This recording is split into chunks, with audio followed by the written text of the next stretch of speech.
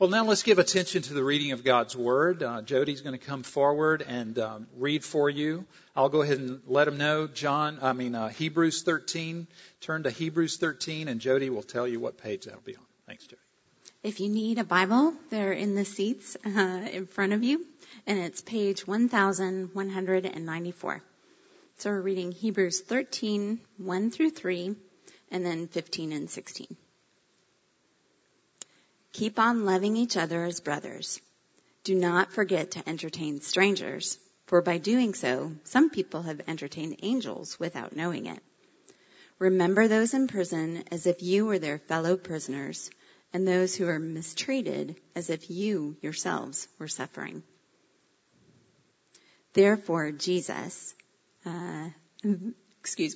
through Jesus, therefore, let us continually offer to God a sacrifice of praise, the fruit of lips that confess his name. And do not forget to do good and to share with others, for with such sacrifice God is pleased. The word of the Lord. Thank you, Jody. Let's look to the Lord in prayer before we dig in. Father, we can't tell you how thankful we are for the fact that you've chosen to communicate with your people. You did it beautifully, of course, and without parallel by sending us Jesus, by allowing your Son Jesus to come, to live the life that we should have lived, to die the death we deserve to die, to rise again and ascend to heaven. We thank you for this good news. And we thank you too, Father, that you've chosen to give us a book, the Bible, to read, to study, to see ourselves in and to see you in, to be daily able to listen to your spoken word. Father, thank you so much for that. And we pray now that as we give attention to this preaching, that you will let the Holy Spirit use my words and use our time together in the Word to conform us into the image of Christ. And we pray these things in Jesus' name. Amen. We're continuing today a study that began back in December. It's a study of a letter called the Book of Hebrews in the Bible, in the New Testament. And we've come a long way. We began back in December, and now here we are in chapter 13. Series called Jesus the Crux. The crux, that word means he's the essence, the main thing, the main point of the book, the main point of life. So we're continuing today to look at what the apostle here wants to say in this last chapter. Some of you know that last week I went to a seminar up in Charlotte, North Carolina. It was a seminar on the use of a Bible study program called Logos. Some of you used that. It was an excellent seminar. Had a great time. I was up there Thursday and Friday. And my plane was to leave at 4:30 in the afternoon on Friday. I had my rental car. I was heading to the airport. I was trying to get there on time, and it didn't work. My rental car situation, traffic got in the way. The return process took a lot longer than I thought it would. Getting to the airport on the shuttle bus and then walking all the way down to the gate, it just took so long. I was a minute and a half late. I didn't know they do this nowadays, but when they close that door, they close that door. You cannot get on the flight. So I missed my plane. I walked over to the lady. I figured, okay, about in an hour or two, there'll be another flight to Orlando. The next flight was not until 16 hours later. Saturday morning, the next plane was to leave at 10:50 in the morning. Here it was 4:30 in the afternoon on Friday. What do? I decided I would just camp out there in the airport. I didn't want to go get a taxi, go to a hotel. All that stuff's way too time consuming. I just figured I'll just stay in the airport. So for the first time in my life, I missed a plane and I stayed overnight in an airport. I'm sure some of you have done that, and it's probably a routine. But it wasn't actually so bad, because I did my sermon in the airport. I observed life in the airport. It was actually kind of a good time. And one thing that I did was I was sitting in this chair in the airport, and I was right across the hallway from a Wendy's inside the Charlotte airport, right across from a Wendy's fast food. And as I was looking there, I saw this picture, and I thought, that is the perfect way to illustrate my sermon and to begin my sermon. It was a picture, large picture. It was an ad for Wendy's of a woman sitting in a rocking chair. In her lap, she had a Kindle, so she was reading a book. And in her right hand was a large order of Wendy's fries. And the first thing that hit me was, that is so unrealistic. I don't know too many attractive young women sitting, reading a book and eating a whole big order. I mean, the fries were it was huge.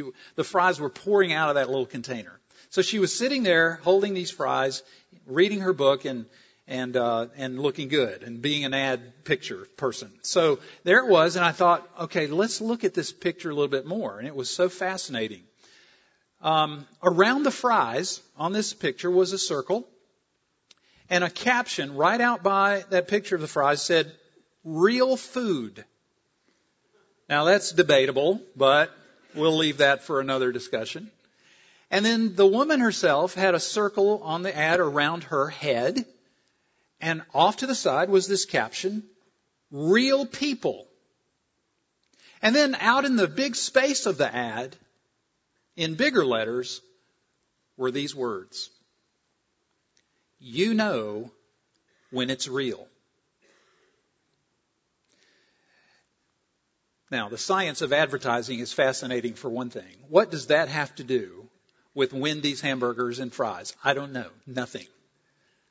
But what I got out of that was the lead into this message today.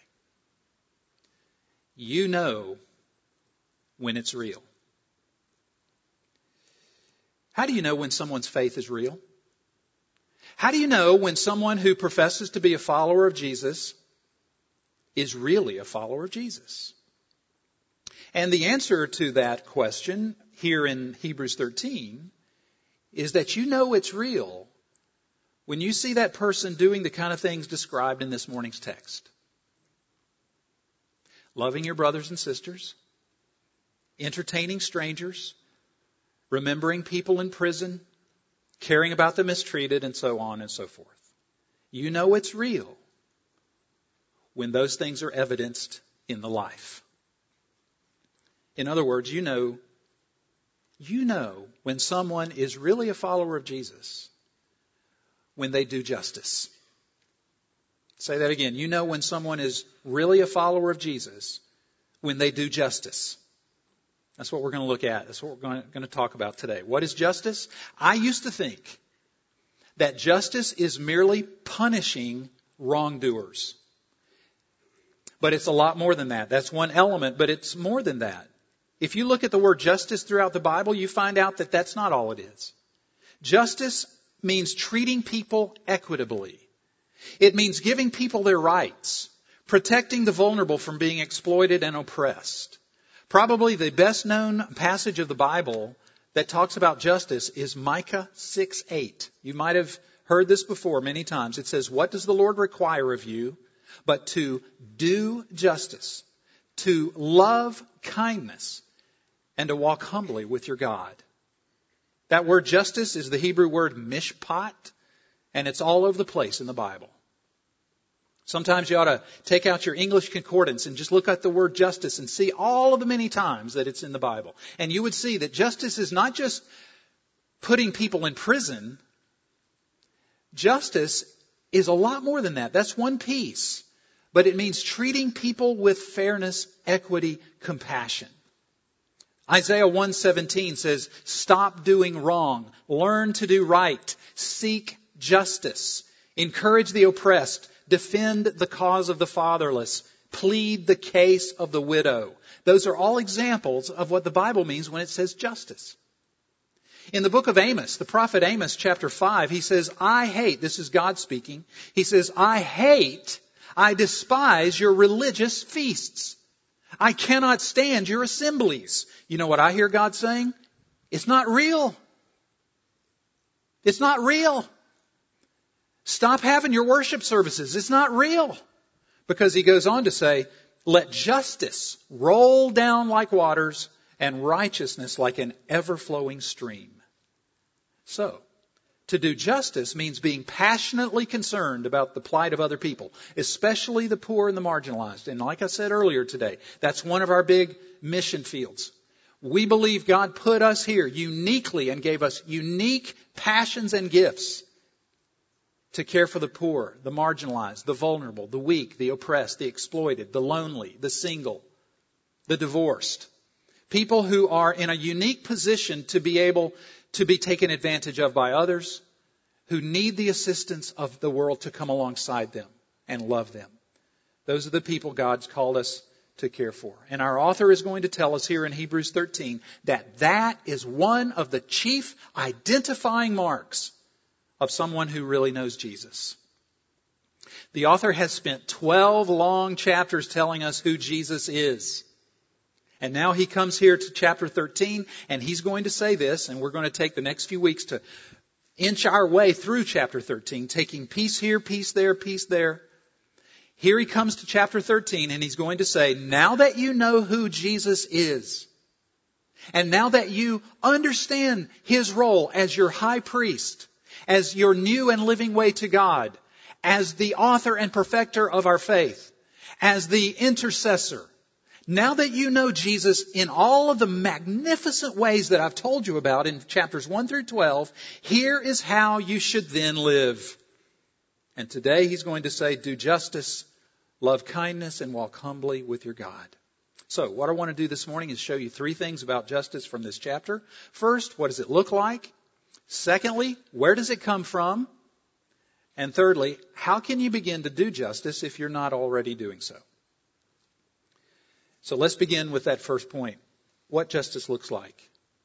I'd like to show you 3 things from this chapter that justice looks like. We could say more, but these 3 are very clear in Hebrews 13. 3 things. First, justice looks like meeting the practical needs of people around you. And by the way, I'm just going to give you a little preview. Each of these 3 is going to push you more and more out of your comfort zone. Here's where it begins. Meeting the everyday needs of people around you is what justice looks like in the first place. Look at verse 1, where the author says, keep on loving each other as brothers. Friends, what God is calling us to is to be a place, a people, a body of believers in Jesus who keep on loving each other as brothers and sisters. And I'd like you to notice that this follows on the heels of the end of chapter 12. Keep in mind, there were no chapter divisions in the Bible when it was originally written. This is something that people have added over the years, right? And so when we look at number 1, verse 1, keep on loving each other as brothers, we shouldn't forget what was just said. Up at the bottom of chapter 12, let us be thankful and worship God acceptably with reverence and awe, for our God is a consuming fire. Isn't it interesting that where there is true worship, there ought to be and is true love for one another? If God is being worshiped rightly, there you will find love for the brothers and sisters in the church family. The word love is the Greek word Philadelphia. You know the city of brotherly love. Philadelphia is a Greek word made up of two words in the Greek language. Philos, affection or kindness, and adelphos, meaning brother. And we believe that would also obviously include sisters. This is not a male-only club here. But love, affection for the brothers and sisters. The early church, excelled at brotherly love. If you go back into the book of Acts, the early chapters of Acts, Acts chapter 4, for example, says that there were no needy persons among them. So brotherly love is not just a feeling. It's not just a I like you kind of thing. Brotherly love is an action. It's a verb in which you and I are consciously meeting one another's needs. And that's one part of justice. Later on, the early church set up a daily distribution of food to the widows who were in that church. And it got to be one day that the Greek-speaking widows were being neglected in this daily distribution. And so what did the early church do? They set up a new structure called deacons, because they wanted to make sure that they were a place and a people of justice. They wanted to meet the needs of the group of widows that were in their congregation. Now, of course, you will say to me, the author is obviously talking here about loving your fellow Christians. And so you might say, well, Mike, what this is really just restricted to the church. Isn't that true? Well, it is maybe in that verse, but I would remind you of what Jesus said in the parable of the Good Samaritan. Remember that an expert in the law came to Jesus one day and said, who's my neighbor? And Jesus taught this whole parable that's so well known about the Good Samaritan, the point of which was everybody that you meet is your neighbor. Everyone you meet is someone who has needs. And your job and my calling as God's people is to always be aware of who is the person that's in my path today. What needs do they have? That's doing justice. Not just to people who are professing Christians. So justice in the first place is meeting the practical needs of people around you. Your neighbor needs a meal because she's home from the hospital after having a baby. You're there. Somebody's car's in the shop. Here are the keys to mine. You take it. Somebody needs money. Oh, look, I've got some. Tell me when to stop. Somebody needs a listening ear. I'm stopping everything. I'm all ears. I want to hear what you have to say. A friend has it up to here with the kids and just needs a break. Hey, can I come over and sit with your kids so you and your husband can have a dinner out? That's the kind of thing that I'm talking about. Do you need a ride to the airport? Okay, let's go. I'll do it. If I can, I will. Having those everyday run-of-the-mill needs before you is a very, very important part of doing justice. Okay, that's the first thing. Secondly, what does justice look like? In the second place, it looks like opening up your home to people who are outside your circle of family and friends. You remember I said we're moving a little further out from the center. Opening up your home to people outside your circle of family and friends. See verse 2? The author says, do not forget to entertain strangers. Another translation says, don't forget to show hospitality. Here the word is philoxenia. That's interesting, isn't it? Philadelphia, kindness for the brother. Philoxenia, kindness or affection for the stranger. That's what hospitality is. And this was very important in the world of the first century. There were poor and homeless people wandering around who needed shelter. There were traveling evangelists who needed a place to stay for the night. There were persecuted Christians who were being run out of their homes by the religious and political establishment of the day. Several letters of the New Testament you might read, 1 Peter, Romans, exhorted Christians to be people who were hospitable and who were willing and able to open up their homes and hearts to people that they had never met before. Now, let's be honest, this is not always easy to do, is it? A lot of times across our minds comes this thought, it's so inconvenient. I don't know if I want to do this. Or my husband and I are tired tonight. We don't feel like having people over. And look at my home, it's a wreck. So it's not always something that we lean toward doing. That's why the author feels compelled to say in verse 2, don't forget to do this. He knows that our temptation, the flesh, wants to stray away from this. And so he says, don't forget to do this. This is important stuff. Don't keep putting it off, he says. I want to say, who says that you've got to have a clean house in order to practice hospitality? Who said that? It's not true. Who said that you can't say to your guest, hey, why don't you bring over a vegetable? You can do that. Make it easier on yourself to do verse 2. Not too long ago, there was a couple that was new to Orlando, brand new visitors to our church, and another couple who's been worshiping here with us for a long time was talking to them after the service. They just were talking to them, getting to know them better, and they said, hey, we've got some soup at home. Why don't you guys come over for lunch? That's what I'm talking about. Doing justice looks like showing hospitality for people that you may not even know very well. And notice the author tacks on an incentive at the end of verse 2. If it's not enough for you to just do it because God says to do it, he gives you a reason to do it. He says, for by so doing some have entertained angels without knowing it. This is probably referring back to Genesis 18, where Abraham and Sarah entertained 3 visitors. Turns out one of them was the angel of the Lord, and the other 2 were, yes, real angels. I'm not saying that you're ever going to actually have angels come visit you and and be entertained in your home, but you never know. Maybe you will. At minimum, this means that you'll get a blessing out of it when you do it. So justice looks like meeting everyday needs, and it looks like hospitality. Third thing it looks like, getting personally and sacrificially involved with people who are weak, afflicted, and vulnerable. Notice the key adverbs, getting personally and sacrificially involved with people who are weak, afflicted, suffering in some way. Look at verse 3. The apostle says, remember those in prison as if you were their fellow prisoners, and those who are mistreated as if you yourselves were suffering. Now this is out there on the edge, isn't it, of discomfort for most of us. And I want to be very clear.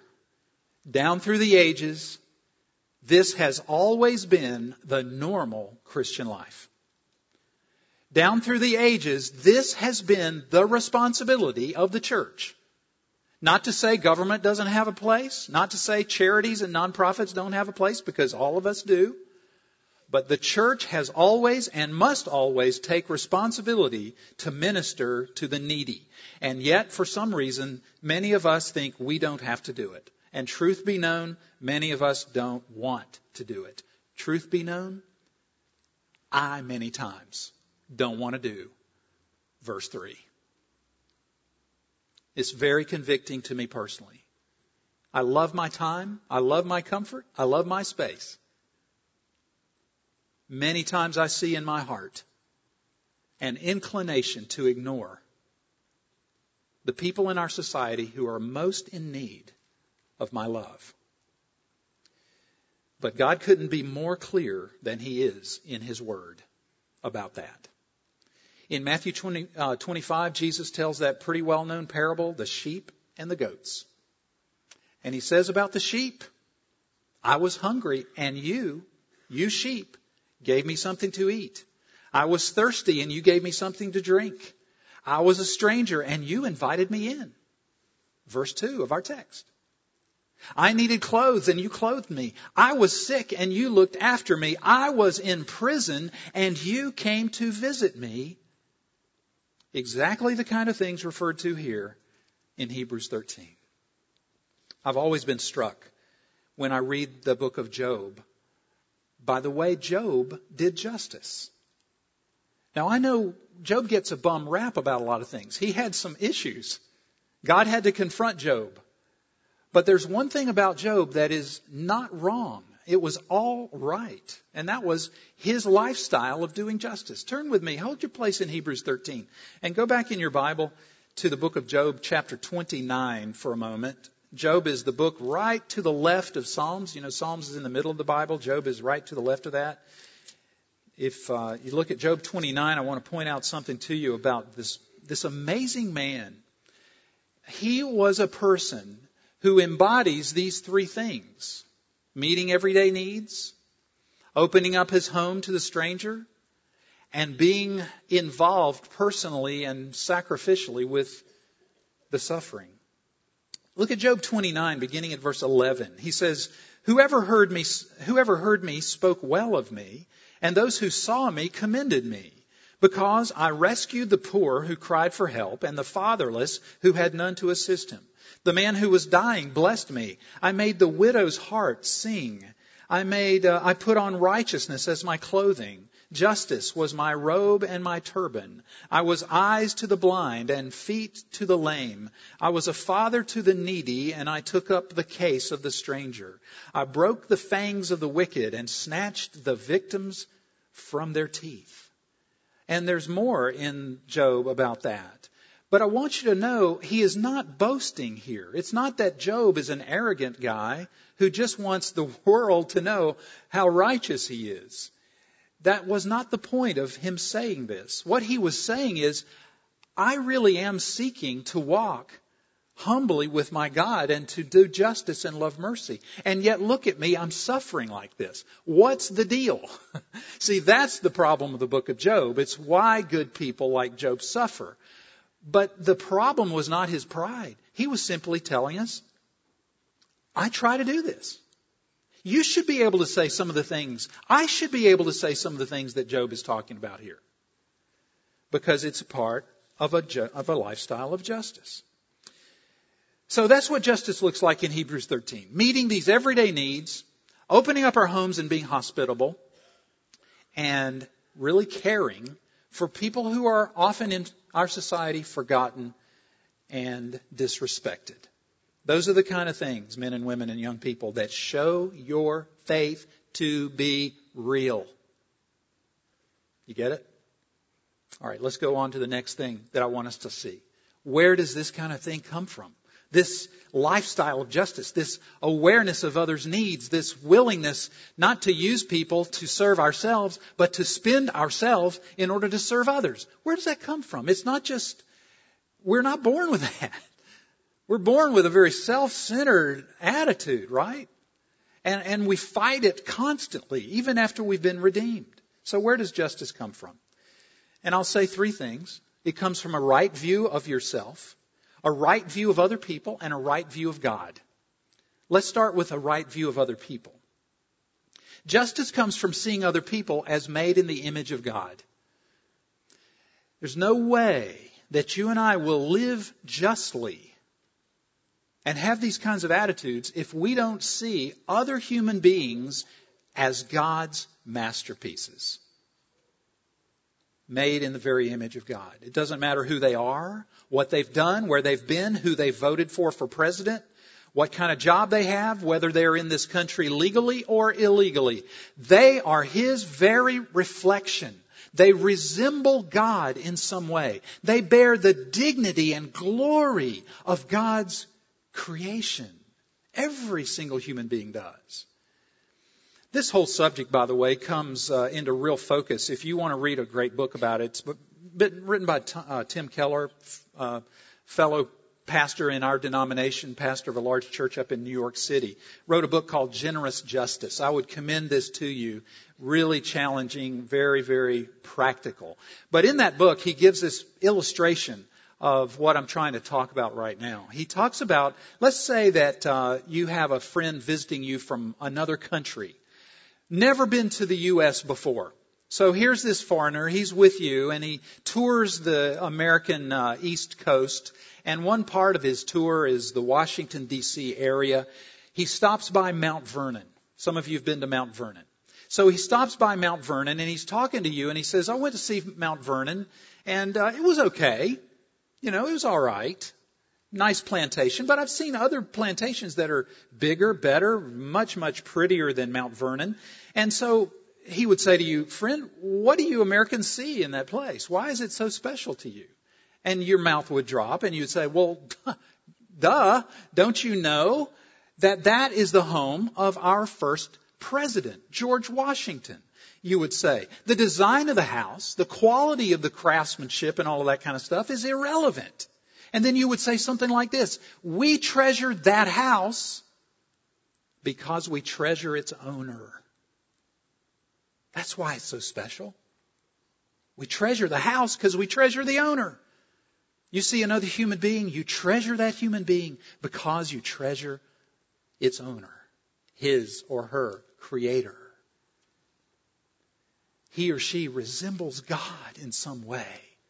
He's in the image of God. This is why verse 16, go back to Hebrews 13. That's why verse 16 can say, don't forget to do good and share with others, for with such sacrifices, God is pleased. God is pleased when we do justice because we're doing it toward His creatures, His image.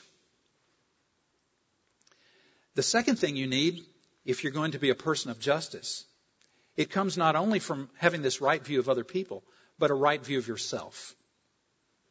You must see yourself as someone who is no different, no better than any human being you meet. Look at verse 3 again. Verse 3 says, remember those in prison. Notice this phrase, as if you were their fellow prisoners. Do you see how you must look at yourself? Look at that person who's suffering. Look at that poor person. Look at the homeless. Look at the unemployed. Look at that single mom. As if you were in that same boat. Because in a sense, you are, the writer is saying. Don't you sometimes live in a prison of your own? Every single one of us in this room was born into bondage to sin and to death. And even after we are redeemed, don't we like to sometimes run back to the prison cells of our own making, our own addictions, our own idolatries? Yes, we do.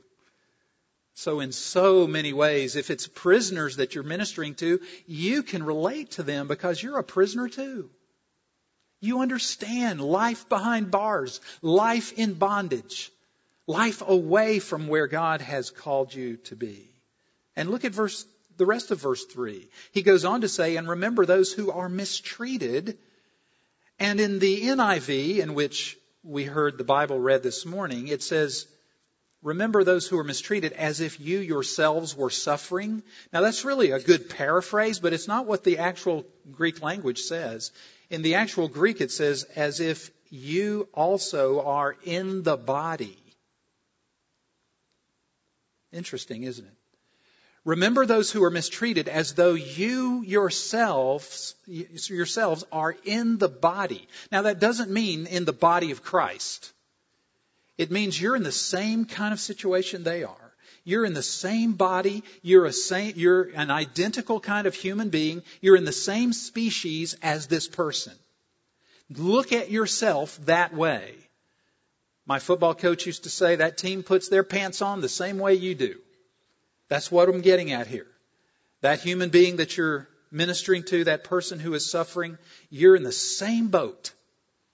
You share the same kind of DNA that person does.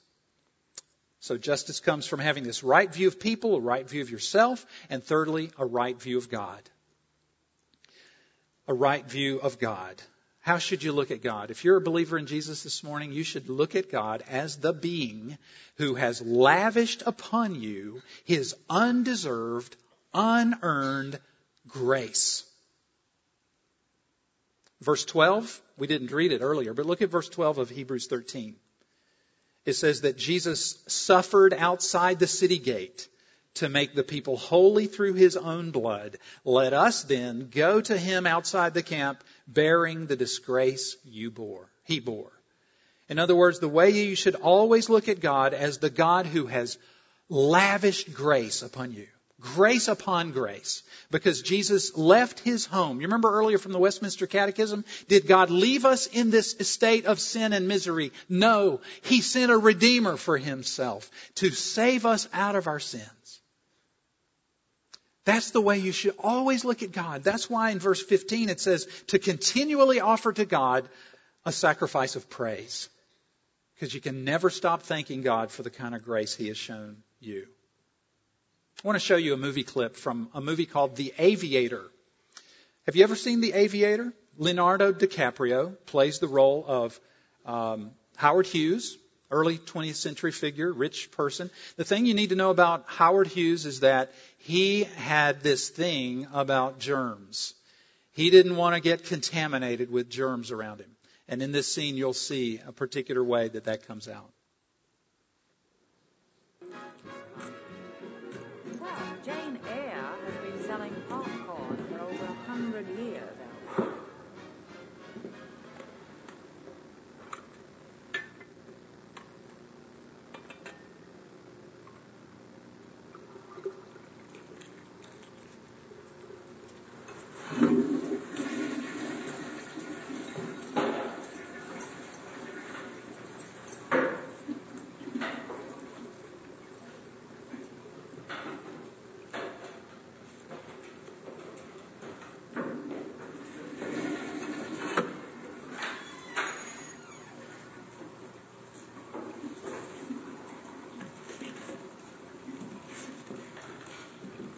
Hello.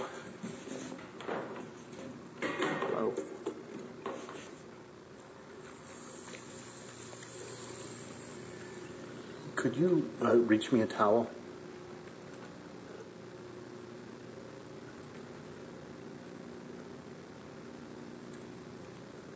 I really can't do that. I'm sorry.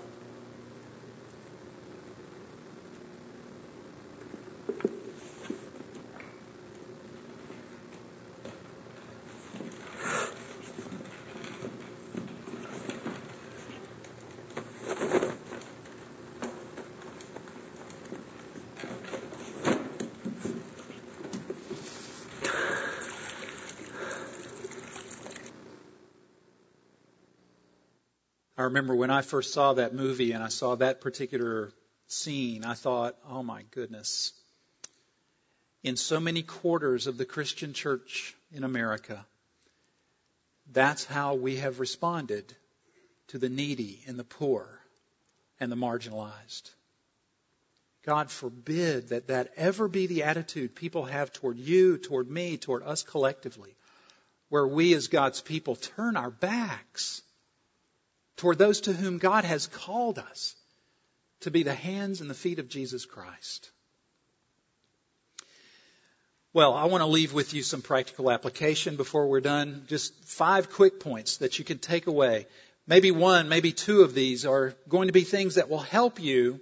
Now that we've seen what justice looks like and where it comes from, these things will help you to begin to do justice in your own life if you're not already doing so, or if you want to grow in this area. And I'm certain that every single one of us does need to grow. First thing, if you would be a person of justice, start your day every day with a prayer, something like this: God, give me a compassionate awareness of other people.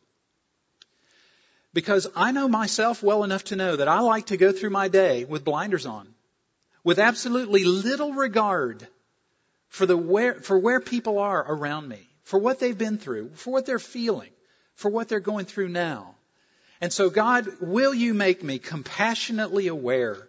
Help me not to be in such a hurry today, Lord, that I don't look at people, look at their eyes, listen to their words, feel their hurts, feel their bondages, feel their worries and their afflictions.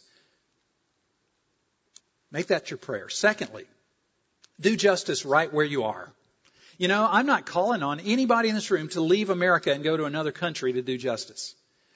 I'm not asking you to uproot and go to some other city. You can do it right here, right where you are, with your next door neighbor, at your kid's school, at UCF.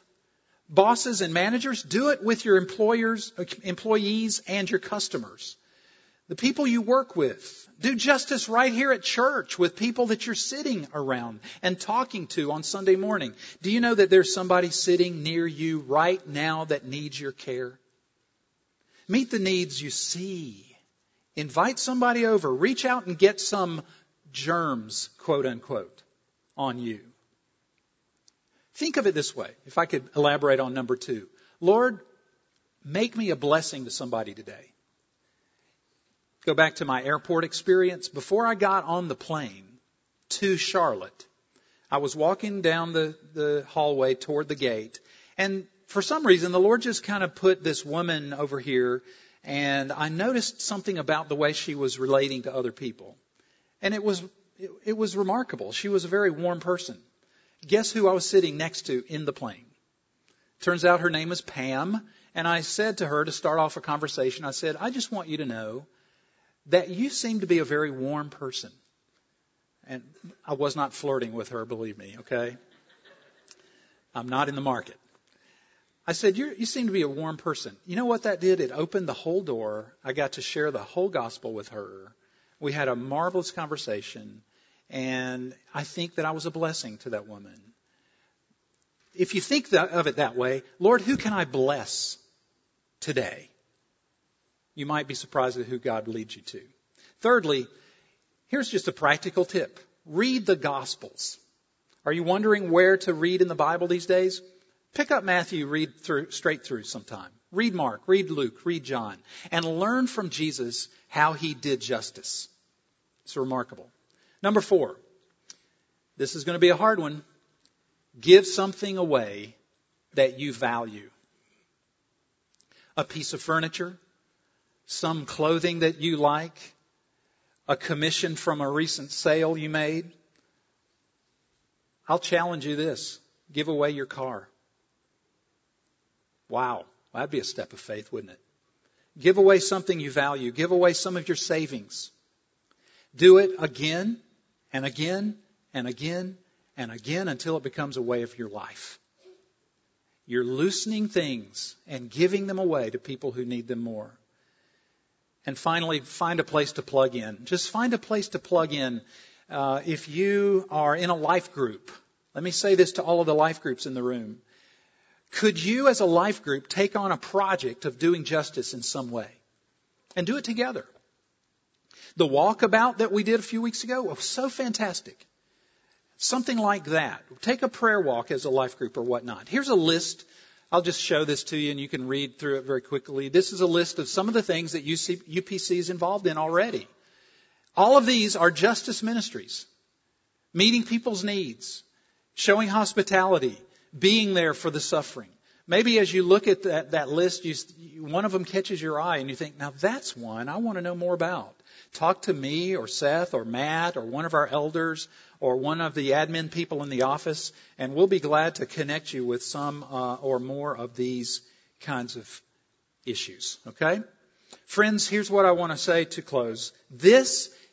Everything I've been talking about this morning, this is how we will show our community that our faith is real.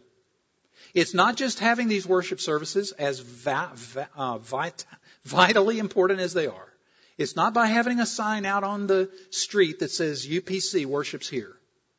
We'll show this community our faith is real by doing justice in the ways that I've talked about. Martin Luther King Jr. in his famous I Have a Dream speech said, "We will not be satisfied till justice rolls down like waters and righteousness like a mighty stream." And I call us at UPC to not be satisfied either until we are people who do justice and love mercy and walk humbly with our God. Let's pray. Father, thank you that you cared for us when we were and still are poor and marginalized. Will you help us, Lord, to be people, men, women, children, who exhibit brotherly love, Philadelphia, philoxenia, hospitality. Would you help us, O Lord, to get over our fears and get involved in the lives of people who are hurting? Will you, Lord, please fill us with your Holy Spirit and change us. Lord, change me. Let this begin right here with me. And we ask this in Jesus' name. Amen.